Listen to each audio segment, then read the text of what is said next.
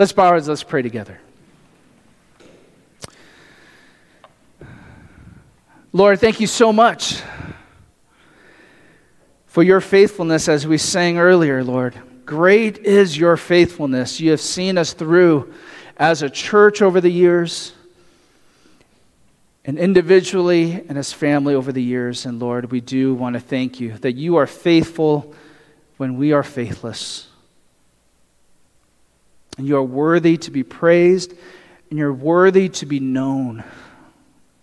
And you want us to know you.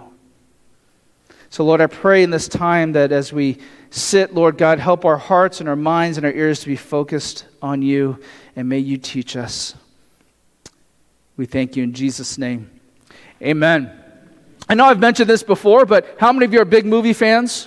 Like movies? Some of you? All right, maybe you like TV shows? You like TV shows? How many of you like anthologies, movie anthologies? You know what that means? Like a particular director or writer, they have a series of movies or a collection of movies, right? Those are always fun. They often come in trilogies, right? The trilogy of movies. What would you say is the greatest set of trilogy movies? Star Wars? All right, it used to be like Star Wars was a trilogy. Now it's became multiple trilogies, right? Star Wars, I heard what was Lord of the Rings, Rocky before it became 4, 5, and 6, and then Creed, right? Yeah. Are those anthologies? Back to the Future, anything like it? Some would say, in some opinion, The Godfather is like the greatest trilogy, right? And I prefer more faster paced, right?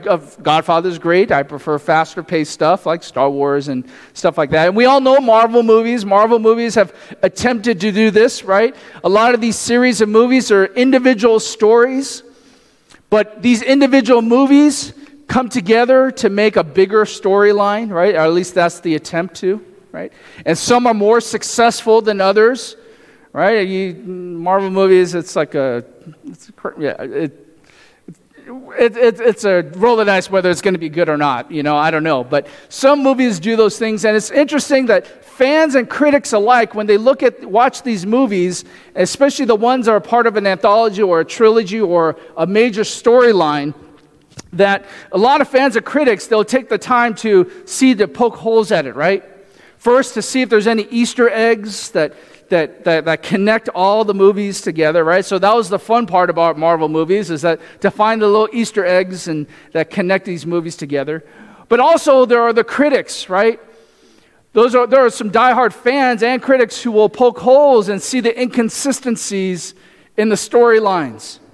That's where Star Wars kind of, went off the rails and went off the tracks, because you're like, wait, this isn't real Star Wars, right? And all that kind of stuff.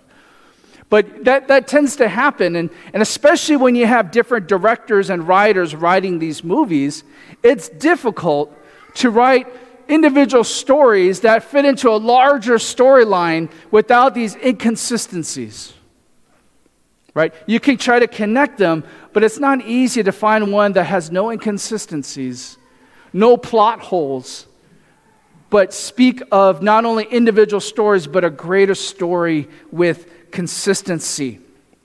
And so I don't know if you've watched TV shows, if you're a fan of series shows, that you can get into a story, but after a while, you're just waiting for the finale, right? You're like, all right, how is this going to end? Or maybe a series of movies, you're wondering, how is this going to end? And oftentimes, the finale is a little disappointing, huh? Right? Especially a long-running series, you get to the final episode and you're like, that's it? I expected a little bit more. They didn't answer my questions, right? So oftentimes the final end is a little disappointing, or it doesn't meet expectations. It's interesting. The Bible is composed of numerous stories. I don't know how many stories. I didn't attempt to count how many stories are in the Bible. Numerous stories of real people, real events, described in many different chapters, composed in 66 books, penned by around 40 different authors, spanning different eras of human history, different cultures. Yet all are a part of a cohesive storyline. From Genesis to Revelation. How is that possible? How is that possible? Well, we believe, of course, that while men penned the scriptures, that the Holy Spirit is the source of inspiration, right? God is the mind and the real storyteller. God is that main character throughout the story. He is the star of the story, and we are blessed to be a part of that story. And so if those of you who may not have been with us since the beginning, I looked back, I started this series back in May. So it's been 9 months, and we are just getting into Genesis 10 and 11. I promise it will go a little bit faster, right? But from the beginning of our series, I introduced this series and I said, here's the threefold purpose that I hope for in our time together. One, we want to better understand God and better understand His story of Scripture. We want to better understand ourselves, to have a healthy understanding of ourselves, not how the world wants to see us, not how we see ourselves in our mirror when we look at ourselves, what we read in some secular book, but how should we understand ourselves in a healthy manner? How does God see us? And how do we understand our story? Understand our life? And then thirdly, better understand God in our story. How do we understand God in our life? That God isn't just some distant being or just some ancient person, character in an old book, but God is present in our story. So those threefold purposes in our study. And I want to encourage us to get the most of our time. We must do three things. One, we need to study. We need to be students. We need to be willing to learn. And then secondly, we need to reflect. We need to think about it. Right? That's why I have those things occasionally marinate. Right? That phrase at the end of my messages, to marinate over something. We need to let God's Word flavor us, get us thinking. And then thirdly, we need to be able to apply what we hear, what we're learning, what we're hearing, what we're thinking about, right? So those three things, study, reflect, and apply. Well, today we begin wrapping up a chapter of God's story. If you haven't been with us, you can go on YouTube, whatever, look back at our previous messages, 9 months of messages, have at it, right? And where we left off in Genesis, we left off with God's blessing after the flood. God blesses Noah. He blesses his sons. He blesses their descendants. He blesses all the generations afterwards. He blesses the whole earth. He says, be fruitful and multiply, fill the earth, just as he said from the very beginning of creation. And then he made promise, he made a covenant with them and all the earth. He said, I will never again destroy the world as I did with the flood, with the flood waters. So he made that covenant, and he said, this is the sign of my covenant, and the rainbow in the sky. So that's where we had left off, and we're going to pick up in verse 18. Genesis chapter 9, verse 18. It says this, now the sons of Noah who came out of the ark were Shem and Ham and Japheth. And Ham was the father of Canaan. These three were the sons of Noah, and from these the whole earth was populated. Now, I'm going to stop there. So these verses introduce the start, if I can say, a new chapter in the story.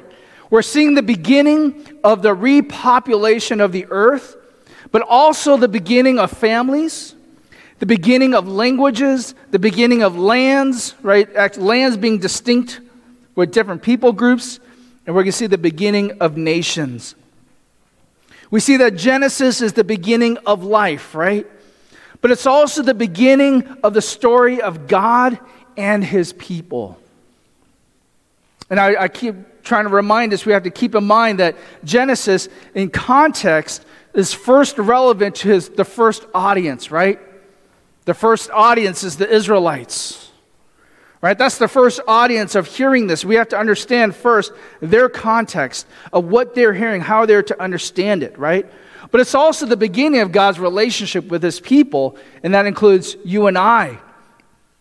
So for the Israelites, they are being reminded of their origin story, not only of life in general, but the origin of how they became a people, how they got into the situation that they are currently in, and also to understand how their world around them, the people groups around them, right? So we see here in this verse that in verse 18 and 19, talking about where the population of earth began. And there's a conspicuous detail in verse 18. And it's the inclusion of Ham being the father of Canaan. Right? We see in verse 18, and Ham was the father of Canaan. Why is that interesting, right? In the next chapters, we're going to see the descendants of Noah's 3 sons laid out. But only here with Ham's son Canaan do we see the son of one of Noah's 3 sons being explained, right? So there's going to be some significance in that. As we go on in Genesis and throughout the Old Testament, we'll see the significance of the relationship between the Israelites and Canaan. Okay, so we'll see that as we go along, Lord willing, especially when we get into Exodus and so forth. But now in verses 20 and 29, it describes a very surprising incident between Noah and his youngest son, Ham. Verse 20. Then Noah began farming and planting a vineyard, and he drank of the wine and became drunk, and uncovered himself inside his tent. And Ham, the father of Canaan, saw the nakedness of his father and told his 2 brothers outside. Okay, now I got to admit, this is not the ideal passage for our church anniversary celebration, right? It just happened to fall along that lines, right? What a weird situation. Here's a scenario. Noah, they're going out of the ark. He says, all right, I'm going to start cultivating the land. He makes a vineyard, and out of the vineyard, he creates wine. And I guess in the wine, he has a little too much to drink. So much so that whether he's staggering into his tent, I don't know. He goes into his tent, undresses, and I assume just passes out, collapses in his tent. Bare butt in the air, hopefully at least, right? What a great story. Let me move on so that our minds don't start to wander. Here comes Ham, the youngest son. For whatever reason, we're not given a whole lot of details here, but all we're told is Ham goes into his father's tent, sees his father's nakedness, goes out and tells his brothers. I'm glad we don't know too much details. Verse 23. But Shem and Japheth took a garment and laid it upon both their shoulders and walked backward and covered the nakedness of their father. And their faces were turned away so that they did not see their father's nakedness. Now, perhaps your first reaction to this story is, what happened to Noah? Right? The last description of Noah we had is he was the lone righteous one in his generation. He is the only one who walked with God. He was faithful and obedient to God. He was thankful when he came out of the ark. That's the last description of Noah. But here we see Noah in a very compromising situation. Well, it tells us that righteousness described when God viewed Noah as righteous doesn't mean he was sinless, nor was he perfect. Certainly. It's kind of interesting. We don't see any direct condemnation from God here. God doesn't confront Noah here in this situation, or at least we don't see it. We're not told that. God doesn't address this with Noah. We're not given any indication anyone else was even affected by Noah's indiscretion. Right? We don't get details that no one else was affected by what Noah's decision was, except Ham being in the wrong place, certainly at the wrong time, perhaps even for the wrong reasons. However, just a little side note, just because we do not expect anyone to be affected by our behavior, it doesn't mean that we are aware of the effects of our behavior, right? We may not realize or even anticipate the effects that our decisions are to other people. We may not intend to affect others. Maybe we make some bad choices. We went too far. We did things we weren't supposed to do. And we thought in our minds, I'm going to go somewhere safe, no one's going to be around me, and no one's going to be affected. And we may not realize the effect we have on other people, especially our loved ones. I certainly don't think Noah expected what his youngest son was going to do. And we don't know exactly all that is referred to when it says Ham saw the nakedness of the father. There's all different theories that I'm not going to get into. But at the very least, Ham dishonored his father. And he dishonored his father even more by going out and telling his brothers about it. Again, we don't know all the details. But there seems to be some kind of dishonor that he had against his father. And to better understand Ham's sin, the levity of it, compare it to his brothers, what his brothers did. What did his two older brothers do? They went in and they went backwards like, we don't want to see.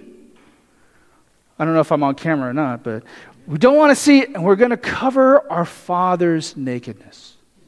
So they recognized he needs to be covered, but we're not going to see it. We're going to honor him by doing so, and we're going to leave. So there was something dishonoring about what Ham had done.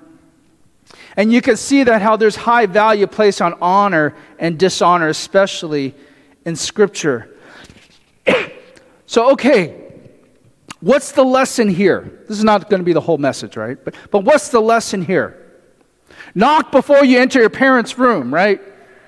That's a good lesson. I think we've all been there before, perhaps. Haphazardly, we barge into a parent's room like, oh!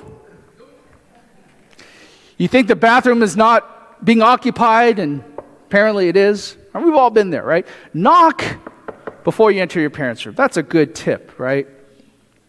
But besides that, another lesson, intoxication leads to compromise, unwise decisions, intended and unintended shameful acts. Alcohol can compromise a person's character. It could ruin anyone's reputation in an instant, in a moment. It certainly leads to foolish behavior, unwise speech, and decisions. And if I would admonish any of us today, if you do drink alcohol, know your limits and stop way before that.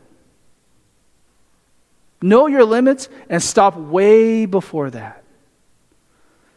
Because it's a downhill slide that's hard to break and stop.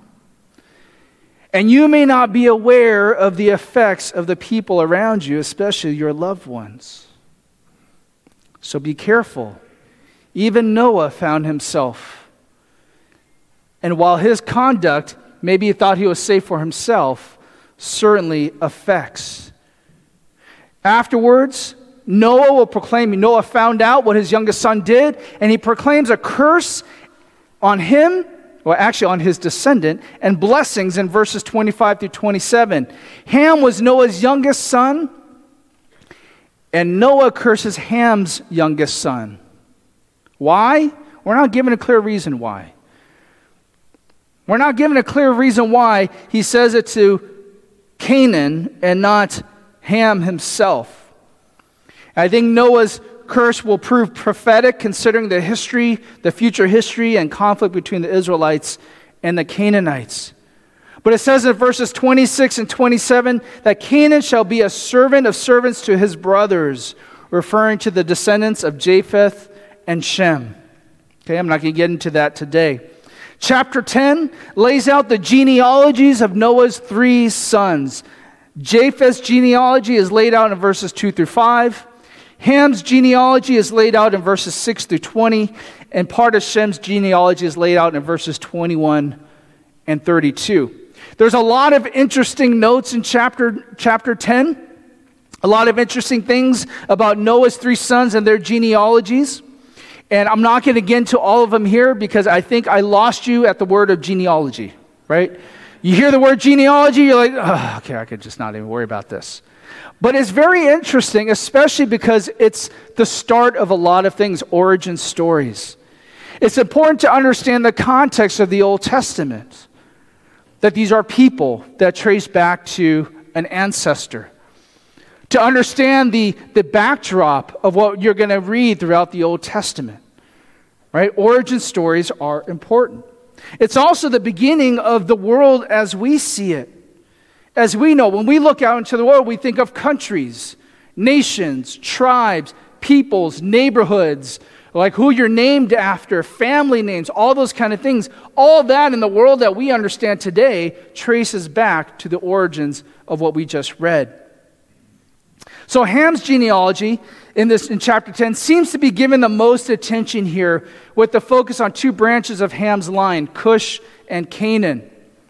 Chapter 21 through 32 and later in chapter 11 focuses on Noah's oldest son, Shem, specifically through his great-great-grandsons, Peleg and Joktan. How many of you would name your kid Peleg? Maybe your dog. Peleg's genealogy will be the focus in chapter 11, okay? Chapter 10, I feel you drifting off. Hang with me, okay? Chapter 10 is commonly known as the Table of Nations. Okay, chapter 10, verse 32. These are the families of the sons of Noah. So he goes through all the genealogies. These are the sons of Noah according to the genealogies by their nations. And out of these nations were separated on this earth after the flood. So we see here the spread of mankind, the beginning of nations. Just as God said, be fruitful, multiply, fill the earth, people began to fill the earth. Real quick, Japheth's line, I'm doing this at the risk of losing you even more. Japheth's line, going to do some highlighting stuff, right? Japheth's line. If you've read the Old Testament at all, maybe this name is familiar. Magog, if you read Ezekiel at all. Magog was a descendant of Japheth.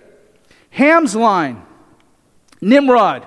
Now you're like, why is Nimrod familiar? Maybe you called somebody a Nimrod. No, that's not the kind of Nimrod we're talking about. Nimrod, who we'll mention next week, will be the son of Cush. Okay? He'll be significant next week. Perhaps you've never heard the name Cuzlahim, but you may recognize the name the Philistines. Who was a Philistine? Goliath, right. Canaan is the father of the Canaanites, right? Who would be known as the father of the Canaanites. The land of Canaan will later be very significant. It'll be known as what? The Promised Land. And that'll be the focal point of much of the Old Testament, right? And from Canaan's line comes different people groups. The Jebusites, the Amorites, the Girgashites, the Hivites. All these ites, right, coming from Ham's line. Shem's line doesn't get into much detail in chapter 10. Perhaps Aram may be familiar. But the significance of Shem's line will be more significant in chapter 11. Okay? So here's the table of the nations. Here's one map of the table of nations. I only show this to you to get a picture. The different color codes, I forget the colors from up there, shows the different spreading of the people groups throughout the world, starting in the focus of 3 different continents. Japheth's genealogy started to spread north into Europe. Okay? Ham's line from Palestine all the way down south to Africa. And then you have Shem's line centered around Asia, particularly that Mesopotamian area. Okay? So that's one map. Here's another map. And this shows a little bit more color-coded. Hopefully it shows up on the screen well. Here's another map that shows how the people groups began to spread, all the nations and so forth. Now some people had endeavored to map out the spreading of people through genetic tracing. Now, this is beyond me. I am not a scientist, but I'm just going to trust that they do this. They've traced genetic codes and the possibilities of how they migrated throughout the world. It's very fascinating, right? I think it shows that we come from different backgrounds, but we can be traced to a single ancestor. Right? Very interesting, right? So here's the work of some people to trace the genetic codes and markings to see how people spread around the world. Pretty fascinating. Pretty interesting. Why I bring this all up? This should give some perspective in how we think of commonality and diversity. Right? How we think of commonality and diversity. Some of you may think that, you're very unique, your people group, your culture is very unique, very different from everybody else. And if you stay within your own little cultural bubble, you may think, well, we are the people who are like this, and everybody else is just they have their own thing. But if you get to know different people, different cultures, you get to understand people from different surroundings, different neighborhoods, different countries, and so forth. What you will realize is that there's a lot more we share in common than we have differences. Some may just highlight certain things more than others. Some may emphasize certain things more than others. But we share much more than we have in differences. We have much more in common. How many of you have ever said something about Asian parents before? Oh, Asian parents. Gosh, they're always like this, they do this, and all stuff like that, right? And you think it's only Asian parents who do this. And so maybe you may talk to people and say, well, there's non-Asian, but oh yeah, well, you don't have parents like us, Asian parents. Now, they're this way. You may not realize that, their parents can just be as strict, just as tough, just as loving, whatever it may be. But because you've been in your own little bubble, your own little mini world, that's all you know, and you think everybody else is different. But in reality, we share a lot more universal commonalities than we have differences. We just may grow up in a different environment, different culture, different neighborhood. And a biblical worldview understands that if we're all created in the image of God, that we are all valued by God. We are given value by God as our creator, not because of where we live, not where we were born, not because of what language we speak, not because of what our culture is. That doesn't give us our value in God's eyes. It's God as our creator. We are created in the image of God.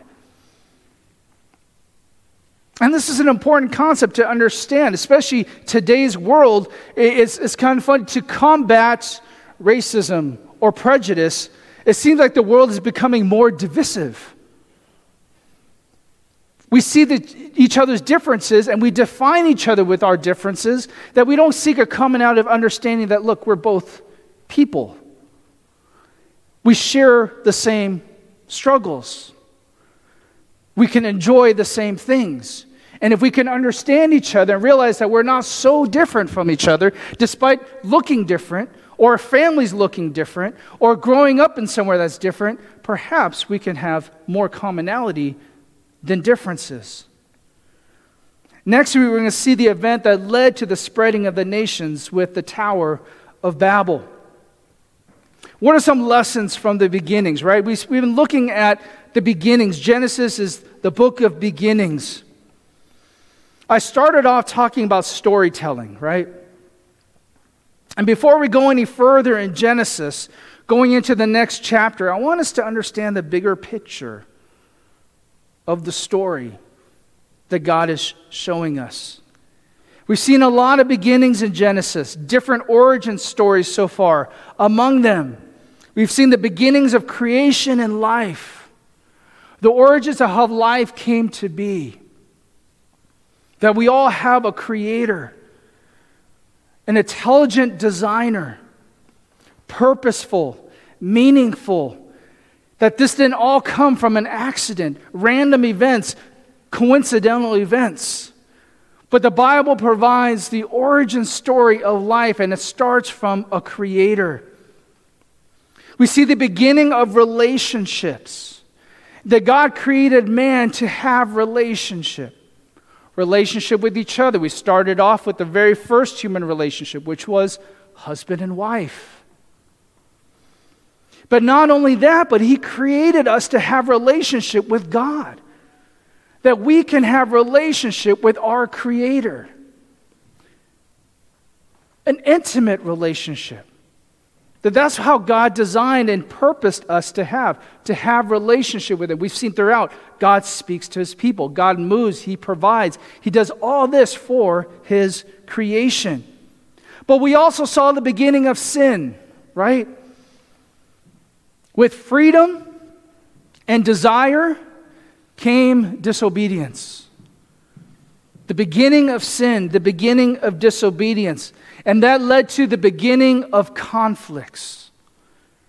From the first moment that Adam and Eve took of the fruit and they realized they disobeyed God, they realized shame and guilt.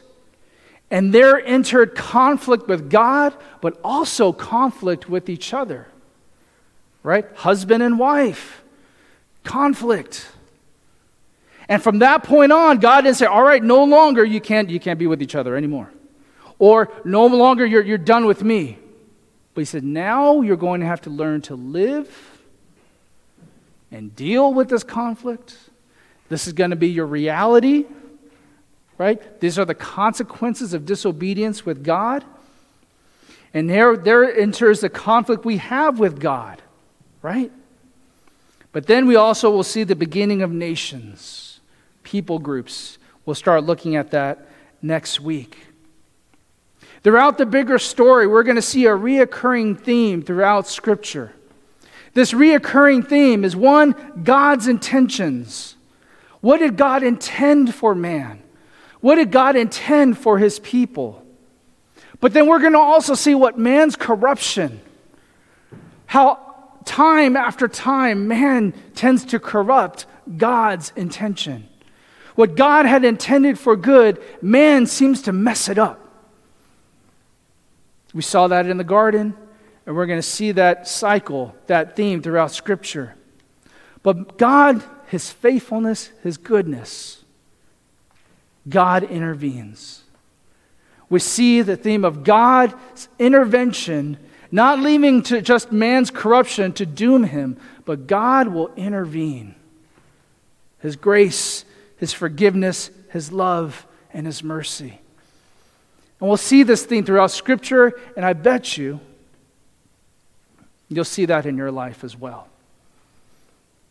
How many times God intended something good for us, we make some bad decisions, but yet God still intervenes in our life, helps us in our weaknesses, in our indiscretions.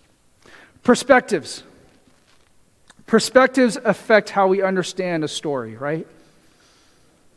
And certainly how we understand Scripture.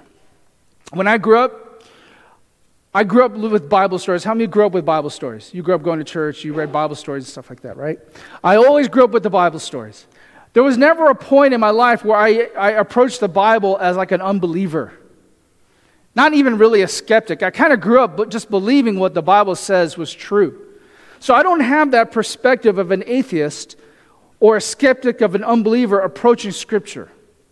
It wasn't until maybe the last 10 years that even through seminary, right? Yeah, I went through seminary and I studied all those things. But even in my years of seminary, to be honest with you, I was so busy just trying to get a good grade in the class, balancing ministry, balancing family life, and being a student and being a worker, all those kind of things, that I studied to learn, but not to evaluate all the time. And it wasn't until the last 10 years that I really made a conscious decision to take a step back. And not just learn how to defend my position, but to evaluate my position. Why do I believe this? I know what I've always heard from the pastor that I trusted when I made a conscious decision to grow spiritually, to take some responsibility in my faith. There are some pastors that I just always relied upon. That's who I learned from. That's who I listened to. And then in the last 10 years, I take a step back and say, okay, let me evaluate what I believe. Why I believe. Not just learning how to defend what I believe, but why I believe it, right? Scripture will evoke a lot of questions, right? And we started with a lot of this from our very beginning. And a lot of these questions, if you read Scripture at all, you may have some questions of why, right? I covered some of these questions in our study. Why? Why did God create this way, right? Why did God create man? Why did God create the tree of knowledge of good and evil in the first place? Why didn't God start from scratch after the flood? Why didn't he just blow it all up? Just crumble it up and start all over, right? We've asked those questions. And many of these questions aren't directly answered, right? We don't say we don't read, thus saith the Lord, this is why I did this. We don't always see those things. So we have to be able to piece it together in the story of Scripture to see what is the consistent message, what is the consistent story of Scripture that tells us so that we can understand and how to understand these questions that we have. Some questions we can find in the story. Some are left a little bit of a mystery, right? And many of these questions are not directly answered. And for some, these unanswered questions are like a nagging curiosity, right? How many of you have a nagging curiosity question that you've had all these years, you're not quite sure what the answer is, right? Your faith doesn't hang on it, right? You're not like in peril, but you're like, there's a question I just don't know how to answer. Some people, they're nagging questions that are left unanswered. Some of them shake their faith, right? Unanswered why questions can lead to accusatory questions. Is God cruel for wiping out virtually all humanity in the flood? Was God cruel for doing that? Is God unfair for planting the tree of knowledge of good and evil, knowing Adam and Eve will eat of the fruit? Is God unfair? Right? Did God create evil? And if God created evil, does that make God evil? Some of these questions can shake a person's faith, right? Maybe some of you are in here in that situation. You have these questions, and you're just not quite sure if you can fully commit to it because there's some questions that are left unanswered, and you're not sure how to answer them. How do we answer these questions? I would say first, we need to be learners.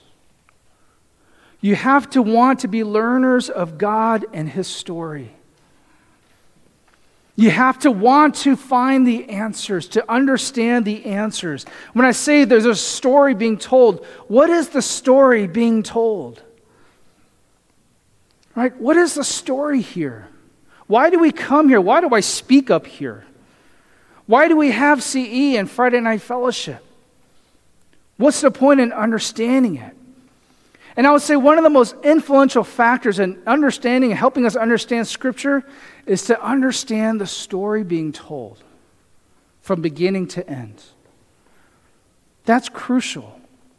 Because any theology you might have, any belief system you might have, must be consistent with the story being told. Because God is not telling a contradictory story. There are not plot holes in God's story. There aren't inconsistencies with God and His story. And if we have these nagging questions, like, well, this seems contradictory, you got to hold up the whole story of Scripture. Because the God of the Old Testament isn't a different God from the New Testament. Jesus isn't different from the Old Testament that we read. Right? It's a story that we need to understand. There was a story being told to the audience then, the Israelites then, who are first hearing this. They're reminded of their history. They're reminded of the story of going on around them. It was relevant to them. And here it's relevant to us today. We're not so far different from the Israelites. Trust me, when we get into Exodus, you're going to see yourself. You're going to see your response. You're going to see how you would respond in those situations. We're no different in many ways. How is it relevant to us today? Origins. It's not just the origin of God's people, Israelites, but it's the origins of God's people, the church. It's the origins of our world as we know it today. And I want to encourage those of you, if you have questions about your faith, I'm glad you're here. Because I want this to be a place where you can discover answers, whether it's in a moment, in a sermon, or whatever, or over the course of time. Whatever it takes to unravel the knots that you have inside, or to not wrestle with certain questions that you might have, I'm glad you're here. We want to help you find those answers. We want healthy theologies.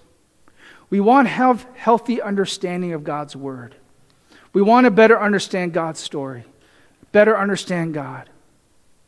We want to better understand ourselves in a healthy way, understand our story, and we want to better understand God in our story. How do we understand God in our life, even in our crisis moments? Do we have a healthy understanding of God in our crisis moments? And I encourage us to get the most out of our time. You got to study. You got to reflect. And you got to apply. You got to want to learn. You got to want to know God more. You got to want to know His story more. You got to know, like, how does God fit in my life? How do I understand my circumstances? How am I supposed to understand God when I'm in this situation?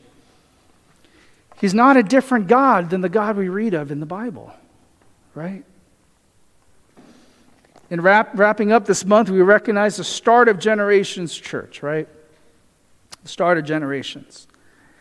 We look forward in anticipation, right? Birthdays, you have a birthday, you look forward to your years to come. But we would be remiss if we don't remind ourselves of our past, right? What lessons to learn, what lessons to grow from, so that in health we can go forward, pressing onward, our theme of the year, in a healthy way, to see things in a more healthy way. God has good intentions for us. Some of us need to hear that. God has good intentions for us. And I think sometimes we mess it up, right? We mess things up sometimes. Many times. All the time. But we also want God's intervention, don't we? We need God to come into our situation. God, can you intervene in this moment? Let's bow our heads and let's pray. Lord, we thank you.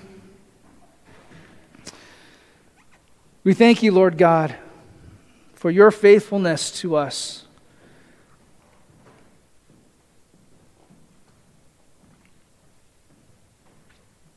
You've shown yourself faithful through the years.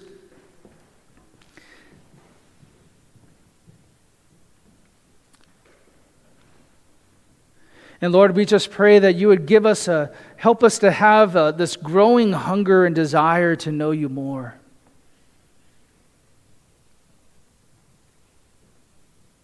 To know that the God of the Bible, the God of the Israelites, is the same God we worship. The God who intervened then is the same God who intervenes today.